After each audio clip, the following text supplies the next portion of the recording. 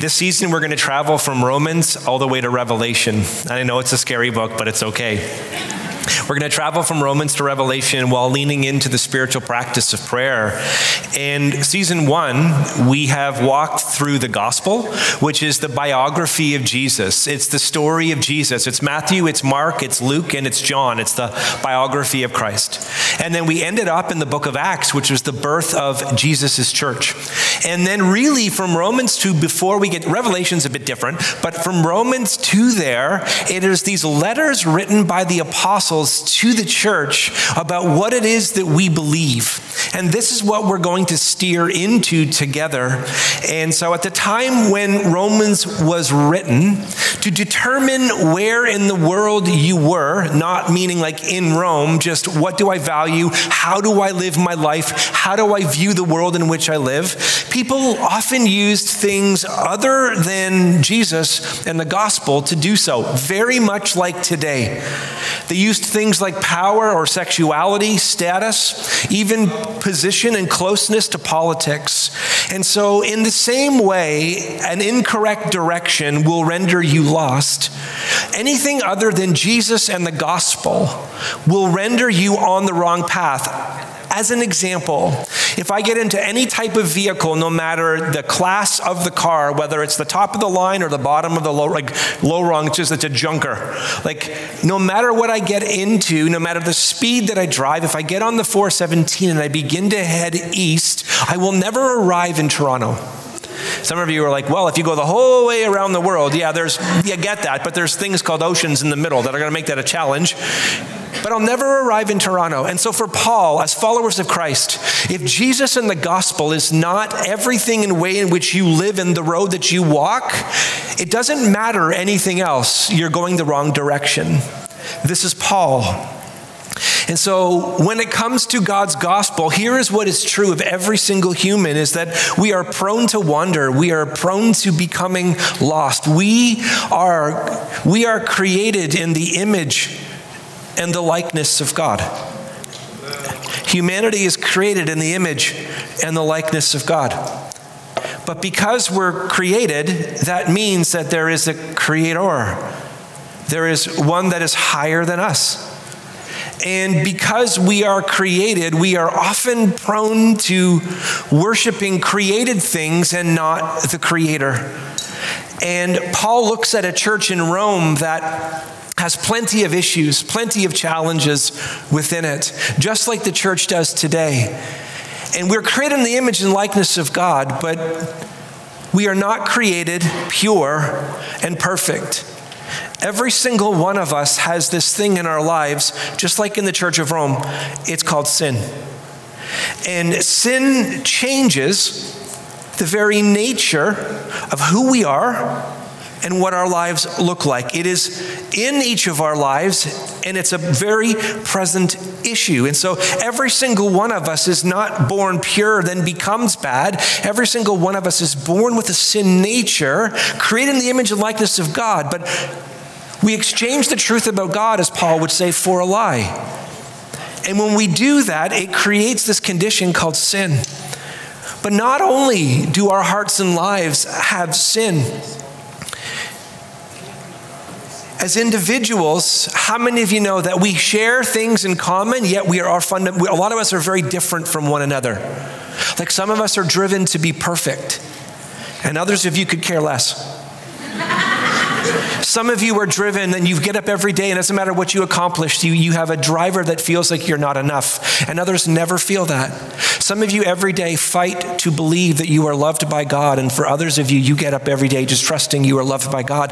And so in the mix is not only sin, it's just our own stuff, our different personalities, our different wirings, the way in which we sin, or the way in which sin affects us. And so this is in the mix. And then not only that, is every single one of us is born into a family. And there is no such thing as a perfect family. Every single family is flawed because it's filled with humans. There are no perfect parents, and so some of our families, we learn really good things, and other things that we learn that we need to unlearn as quick as we possibly can. But there are things in every single family, and then you extend the lens even a little bit further, where it's now not only our family, but we are all of different ethnicities, and every ethnicity has a way in which they view the world and the way in which they think the world should be. And if we all just did it this way, it would be better. And every ethnicity or every group or every country has their own worldview and the way in which we view the world or think the world is, hey, if we all did this, then this is progress. And that gets into the mix of it. And so Paul shows up to a church in Rome that looks very much like this.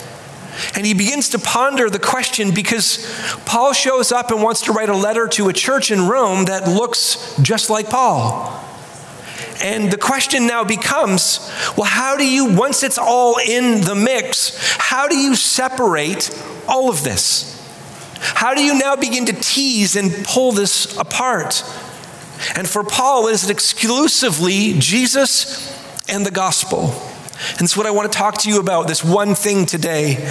John Tyson, it's a little bit of a word salad, but most of us, when we hear the gospel, we think, oh, that's the day that I received the gospel, or I prayed a prayer and Jesus came into my heart. Or we hear the gospel portrayed as God loves you and has a plan for your life. And that's included within the gospel, but it's not actually that's not a very deep articulation of what it is. So a lot of Christians believe, well, the gospel is what I heard and then I received, but now I get on to deeper things. No, the gospel is what you always live in. Because the gospel is the good news that God our Father, out of his great love for us, has come to rescue us from sin, Satan, death, and hell. And then once we're rescued, to renew all things in and through the work of Jesus Christ on our behalf, and to establish his kingdom through his people in the power of the Holy Spirit. And this is God's great glory, and it is our profound joy. The gospel is not shallow, it is ocean depth for every bit of who you are and everything that you need to do. You and I, as followers of Christ, it's not like, well, I understand the gospel, now I graduate to the bigger things like prophecy. No. We root in Jesus and God's gospel, and we allow it to do its work throughout all of our lives. So Paul sees a church in Rome that is very much like him. And as soon as you show up in church and you bring all of this, and the person beside you brings all of that, and then one family brings all of their stuff, and another family brings all of their stuff, and then one ethnicity brings their stuff, and another ethnicity brings their stuff, and we are all the body of Christ. But now, how do we separate the stuff? How do we do it? So here's what Paul says. Paul, a servant of Christ Jesus. And I want you to hear how he begins the letter of Rome. Paul, a servant of Christ Jesus. Not a servant of Rome, not a servant of religion, not a servant of the day. He is a servant of Christ Jesus. Christ Jesus is the one that he is following exclusively and singularly. This is the road that his feet are upon. Imperfect as he is, this is who his faith is in. He is called to be an apostle, and he is set apart for the gospel of God, which he promised beforehand. This is so beautiful, which he promised beforehand, Paul writes, through the prophets and the Holy Scriptures, concerning his son, who was a descendant from David according to the flesh, was declared to be the Son of God in the power according to the Spirit of holiness by the resurrection from the dead, Jesus Christ our Lord. What is Paul saying with all of those words? I didn't drink moonshine, end up in a desert, and start a new religion. That's not what I'm doing. I'm not here to tell you a gospel that is a new story. It is the same story that in the beginning, the Bible is not a book about me, and it's not a book about you. It is a book about the Creator. It's a book about God. In the beginning, God. And it's this God and his relationship with his creatures, his humans. This is what I'm talking about. It's not a new religion. It's a new covenant that I'm going to explain, as Paul is going to say, but it's not new. It's the same story that God has been at work. It's not something new. It's not Hinduism. It's not Buddhism. It's not Mormonism. You're not going to add on to it. It is the same singular story. This is what Paul is saying to the church in Rome, through whom we have received grace and apostleship to bring about the obedience of faith for the sake of his name among, he says, all the nations, including you who are called to belong to Jesus Christ. And then he says, to all those who are in Rome. Everybody just whisper, to all. he's saying to the church, but to all of you as individuals, to all of you as families, to all of you as ethnicities, that we're Jewish, one now it's Gentile. And the mixing of all of that together is which culture, which custom, what works, and it is a mess that it's in the soup. And Paul says, no, it's not exclusively Gentiles, you're grafted in, yes, but to all of you who are loved by God and called to be saints, grace, he says, grace to you and peace, shalom, from God our Father, the Lord Jesus Christ. And so Paul is a servant of Jesus Christ, and he is set apart exclusively for this thing called God's gospel.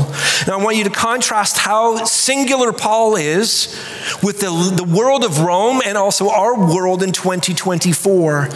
You see, we often see the world, you and I often see the world through lenses like good and bad, healthy and unhealthy, educated and uneducated, qualified or unqualified.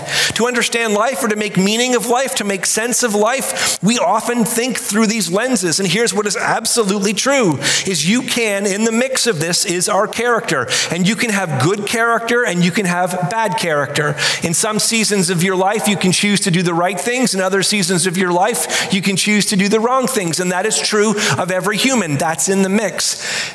We can talk about healthy and unhealthy, whether it's physically, whether it's emotionally, or whether it's relationally. Every single one of us have health in our lives and unhealth. We have healthy ways that we think, and we have unhealthy ways that we think. We have healthy ways that we process our emotions, and we have unhealthy ways that we have processed things. We have healthy relationships, and then there's unhealth, there's dysfunction, there's brokenness in relationships. Every one of us have different levels of education, educated or uneducated. And that means that when it comes to our professions or what we do, there are some things that we qualify for and there are some things that we're unqualified to do. This is just all in the mix. It's what it was in Rome and it's what it is today. And so why do I say all these things? Because everything that I have just said, whether you're good or bad, healthy or unhealthy, educated or educated, qualified or unqualified, and the truth is we are a mix of all of it. Here's what is true. All of this affects your life, and all of it needs to be dealt with, and all of it needs to be looked at and understood. All of it matters, but none of it is relevant in regarding the gospel. None of it is relevant at all when it comes to one thing. There are only one of two people in this room. You are either in Christ or you are in yourself. That's it. You are in Christ or you are not in Christ. Only two things, and this is what the gospel begins to push in on. And so this week, as you begin to read the book of Romans, I want you to see a church that is like this. I want you to see a church that is full and trying to figure out how do we separate these things. And Paul says, I want to talk to you about this person named Jesus, and I want to talk to you about his gospel. And this is exclusively all I want to tell you about. And it is ocean depth, and it changes everything if you get it. While reading Romans this week, you're going to arrive in chapter 8. But before you get to chapter 8, 3 times you're going to see the same word 3 times. And the word that you're going to see is the word condemnation. Everyone say condemnation. By the time you get to Romans chapter 8, verse 1, and you're reading this week, Paul is going to write to the church in Rome. There is therefore, after he has said a lot of things, there is therefore now no condemnation for those who are in Christ Jesus. There is therefore now no condemnation. And then you may stop and go, well, time out. There's health in us, health, there's sin, there's brokenness, there's all of these things. But he says, no. There is therefore now no condemnation for those who are in Christ Jesus. There is no punishment, no condemning sentence, no fine, no damage, nothing that they can do to pay the penalty of particularly their sin. There is no condemnation for those who are in Christ Jesus. Now, this is not to be confused with this. It is not to be confused with, there is no condemnation is not to be confused with, they are not guilty. That's not what Paul is saying. No. He's not denying all this stuff. But because we are guilty, and here's one thing every human does not like. Number one, we don't like being guilty. Second of all, we hate even more getting caught. We hate it. And we will justify and we will rationalize and we will blame. Hey, come on. Much of 2023 and 24 is just people like this pointing to other people that look darker or worse or better to make themselves feel better about who they are. It's called works-based religion. And it's everywhere. You want to know why canceling people is from the pit of hell? Because it's the antithesis of how Jesus lived. He was willing to risk his reputation for people. And what is cancel culture really? It's just the spirit of the Pharisee. It's all it is. It's all it is. Read the scriptures and you see it everywhere. Jesus came up to people like this and he risked everything to be associated with them, knowing that he needed to deal with this. Because we're guilty, though, we often mistake in following Jesus, like, I have to be better than this. I have to try to be a better person. I have to stop doing these things. I got to start doing these things. And I have to be a good Christian. And I don't want to be a bad Christian. And I want to be a healthy person and a not unhealthy person. And I want to be qualified, so I want to study. I don't want to be unqualified, so I study. And I want to be educated. And I want to be, and all of that is good. And all of that is relevant. And all that is important. And all of that has a bearing on life. But none of it changes whether or not you're in Christ. And being guilty, we often mistakenly, in following Jesus, try to do what we do everywhere in life, which is, again, usually this works-based effort where we strive to earn or become good enough in Christ. But this is the very error that Paul is saying to the church in Rome. This is why Christ has come to set you free. Because you can get healthy and more healthy. You can be better than bad. You can get educated or not educated. You can do all those things, but there is this one condition that is under and in all of those things, that there is nothing that you can do, and that is sin. There's nothing you can do to get it out of there on your own. And to see how the gospel is different, we have to understand 3 words, and they are theological words, but they are not hard words. They are atonement, justification, and sanctification. And if you get it today, you will get Romans. And if you don't get it, then you will arrive at a point one day where you will say this: I can't do Christianity. And in that moment, you will either give up or you will embrace the gospel, which Christianity is not what you do. It is what Christ did for you. And then what Christ did for you, you begin to walk in. But you won't. And so now we use words like atonement and justification and sanctification. Please understand, like, we're using multiple words to describe a simultaneous transformation. It's just how we explain it. It's like when you meet someone and fall in love. I fell in love. Like, there's a million things, like your dopamine shot off, we just have these inferior words that try to describe what it is and how it is that God works. And so what is atonement? Atonement is just a word in English that says at one moment. That's all atonement is. It's at one moment. Beth Velker-Jones says atonement, or at one moment, was coined in English to describe how Christ's work bridges the separation between humans and gods and opens up the possibility that we may again be reconciled or made one with God. And so for some of you, you prayed a prayer one day. For others of you, you may have never prayed a sinner's prayer, but somewhere along the way, you no longer followed what you once followed, and you started to follow Jesus. And somewhere along the way, and some of you can point to a spiritual born-again birthday, and others of you, you're like, I don't know specifically where it happened, but all I know is that I'm no longer who I am. I am a new creation in Christ Jesus. Something changed in my life. However God does it, to Jesus be the glory. But atonement has this double movement where Jesus comes to us. We see in Matthew, Mark, Luke, and John, which we've read, and we just celebrated in Christmas together, that Jesus comes to us, but he also doesn't just come to us. He wants to bring us and reconcile us to the Father. And so justification is this. This is you. I want you to pretend this is Christ. It takes a sanctified imagination. This is not the best example. It's not a perfect theological example, but give me a little bit of sanctified grace today, okay? So let's pretend that this is Christ. Atonement is a moment in time. So justification is God's work in Christ. Everyone say in Christ. Forgiving our sins and making us right with God. So in Christ, the penalty of sin is removed from our lives. So in a very specific moment, everything that is sinful and unhealthy and broken and everything in you, it all gets in Christ. Jesus bears the full weight and penalty for what all of this deserves.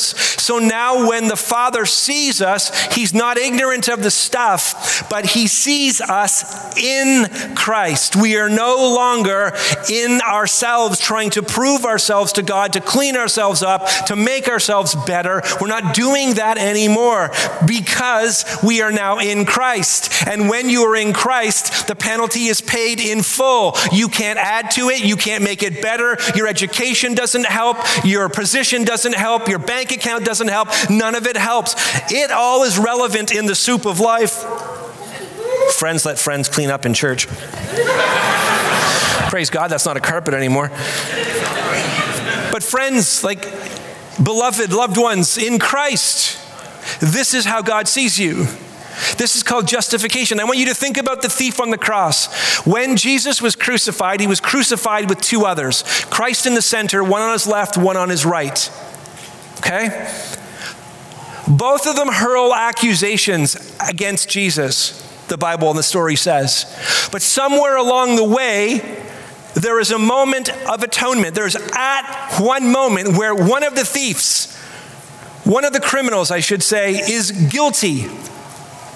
He turns to Jesus while the other one is railing, which, by the way, is a picture of humanity. While one is railing, another turns and says to him, you want to hear the depth of his prayer? Remember me when you enter into your kingdom. What is that the language of? I recognize you as a king. I recognize you're different. Would you remember me when you enter into your kingdom? And Jesus doesn't respond to him, you're one of the bad ones.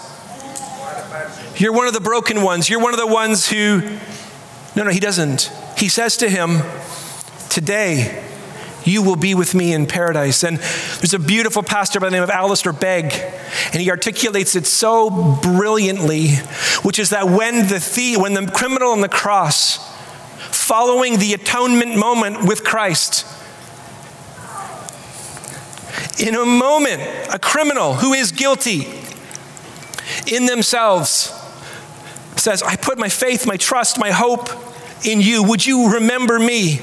That in that moment, when that criminal closes his eyes, which is really beautiful, by the way, because I am sure nobody who knew this criminal, knew that anything had changed in his heart and life. Oh, while there's last breath in someone's body, there's hope, and you never know what is going on in the heart. Loved ones, careful with what you judge, because you never know where God is at work. And this criminal dies and he knows nothing. Maybe he knows Jewish history, but he knows very little of God. He's had no attempts at reconciliation. He hasn't made amends for what he has done. He is a sinner. He is guilty. And he shows up. And the question is, why should you be granted access to paradise? And Alistair Begg says so brilliantly that the criminal says, all I know is the man on the middle cross said I could come. And all heaven opens and welcomes him home. Justification. What a beautiful, glorious story of the gospel. But don't just look at the thief on the cross, because he's not the hero of the story. It's the one who extends the grace that we need to look at. Here's why. And here's why this is so important. Because there are too many of you who are in Christ, but that's where you stop following Christ. I prayed a prayer and I'm a Christian. Yeah, but what about all this?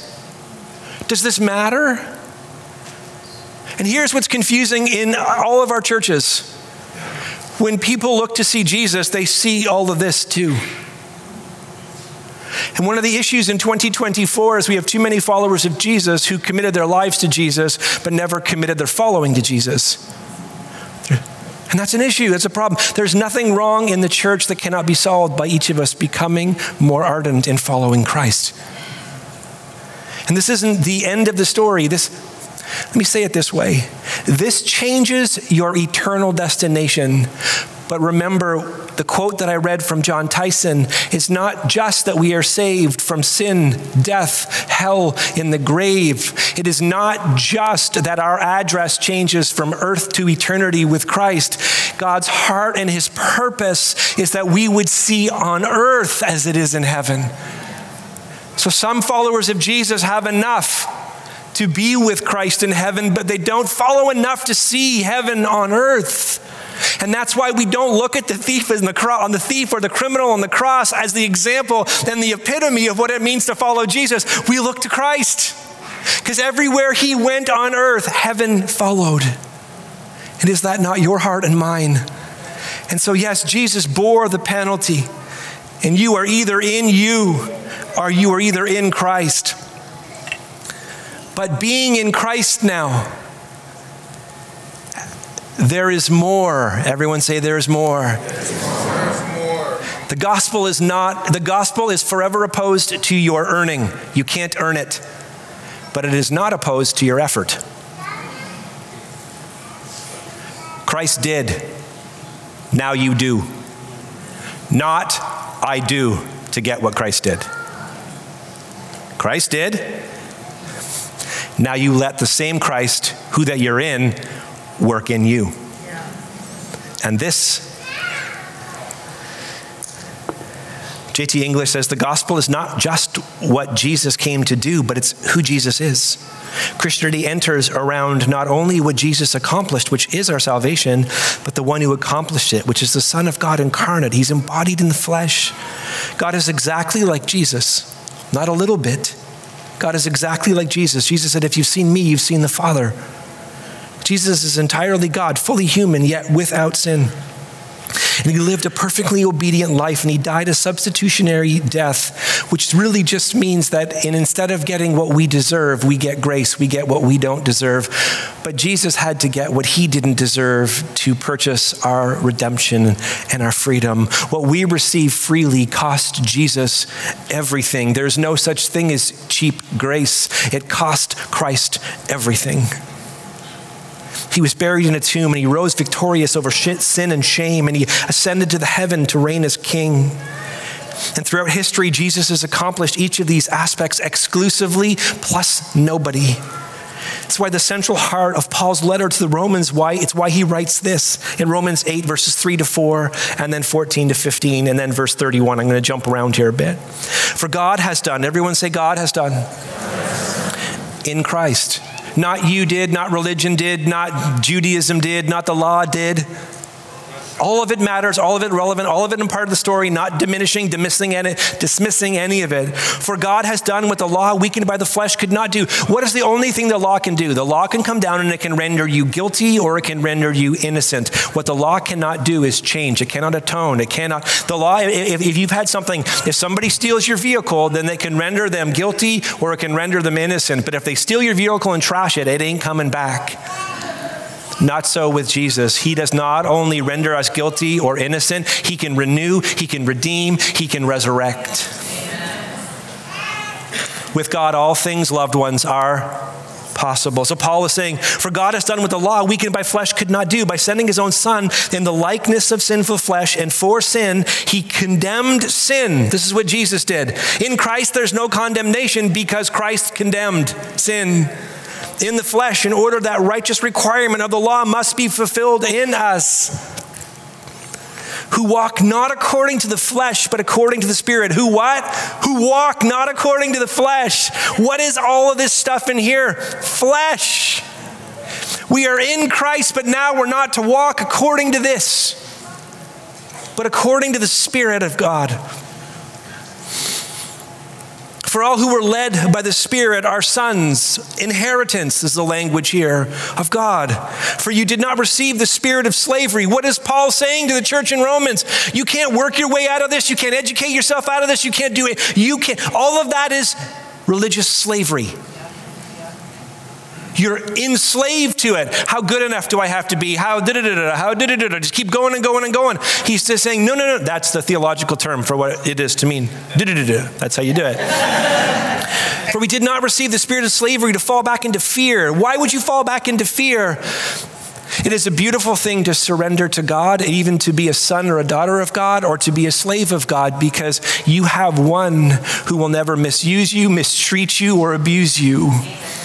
But there is nobody else in the history of humanity about which could be said the same. And so Paul is saying to the church, you got a lot of mess, but you don't have to be in fear. You've received the spirit of adoption as sons, by whom we cry, Abba, Father. What then shall we say to these things? If God is for us, who can be against us? So in Christ there is atonement. The penalty of sin is paid in full. But again, what about this mess? I need to roll up my sleeves.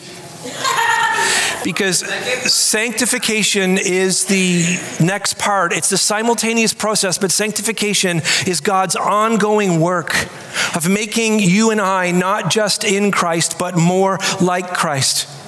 And each step remains a gift of God's outpouring of grace. So in Christ, justification is the penalty of sin is canceled. You are no longer in yourself. You are bought with a price. Jesus paid the price, and he paid it in full. And so the justification is, again, the penalty of sin is no longer yours to bear. Christ bared it alone, and you are in Christ. But now what about the mess? And that is sanctification. And that is not just where the penalty of sin is broken, but it's the power that all of this holds on our lives. The power that all of this that we are under, it also has to come under King Jesus. It has to come under the lordship of Jesus, because it affects everything in our hearts and lives.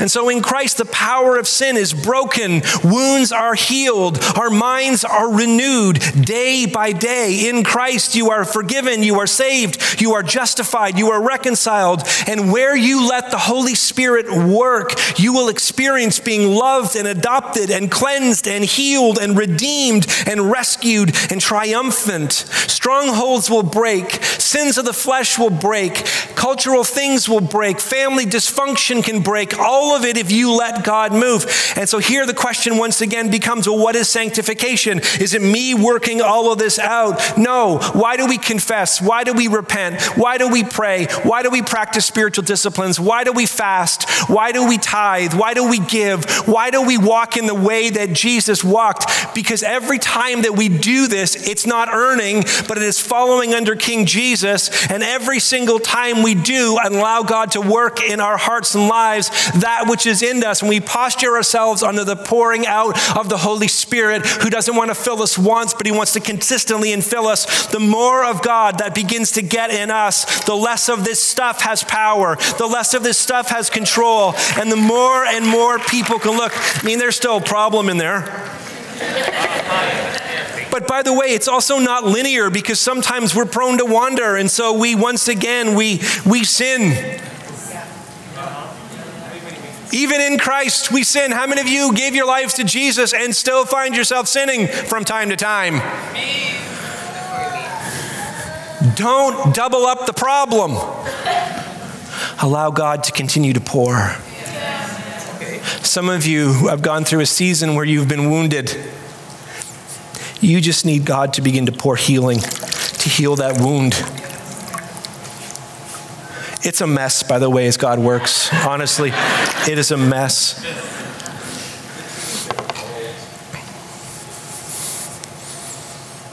There was a pastor in the 1800s who wanted to teach his church what sanctification is all about. And he wrote a song, and I think you know it. I'm going to start it. And at all of our campuses, if you know it, I want you to sing. I want you to listen to what you sing that you know by heart. I'll start, you come in. What can wash away?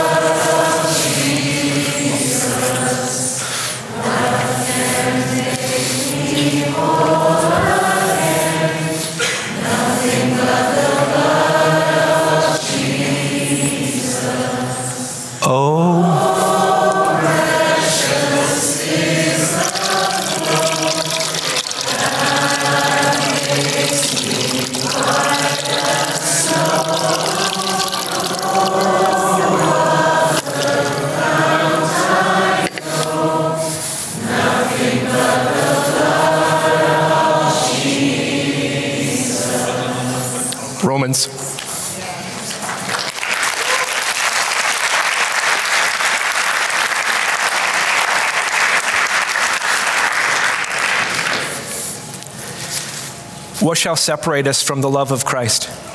Shall tribulation or distress or persecution or famine or nakedness or danger or sword? No. Why? In all these things, we are more than conquerors through him who loved us. For I am sure that neither death nor life nor angels nor rulers nor anything present nor things to come nor powers nor height nor depth nor anything else in all of creation will be able to separate us from the love of God in Christ Jesus our Lord. So how do we determine where we are in the world and where we're going? As followers of Jesus, the world needs to see a church that looks more like this at the end of 24. And not a church that consistently looks like this.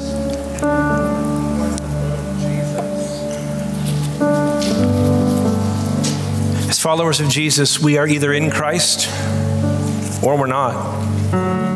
There's no third way. In Christ, there is no condemnation. In you, full condemnation. You're guilty, and you need rescue. Which is why prior to receiving communion, which we are going to do after the song, the Bible says, whoever therefore eats the bread or drinks the cup of the Lord in an unworthy manner. What's an unworthy manner? Trying to earn what Christ alone can do. We will be guilty concerning the body and the blood of the Lord. Let each person examine himself then, so eat the bread and drink the cup. So while we sing, why don't you invite the Holy Spirit to examine whether or not you're in Christ? That's eternal significance. But then seeing heaven on earth, whether or not you're going to let Christ continue to work in your heart and life this year.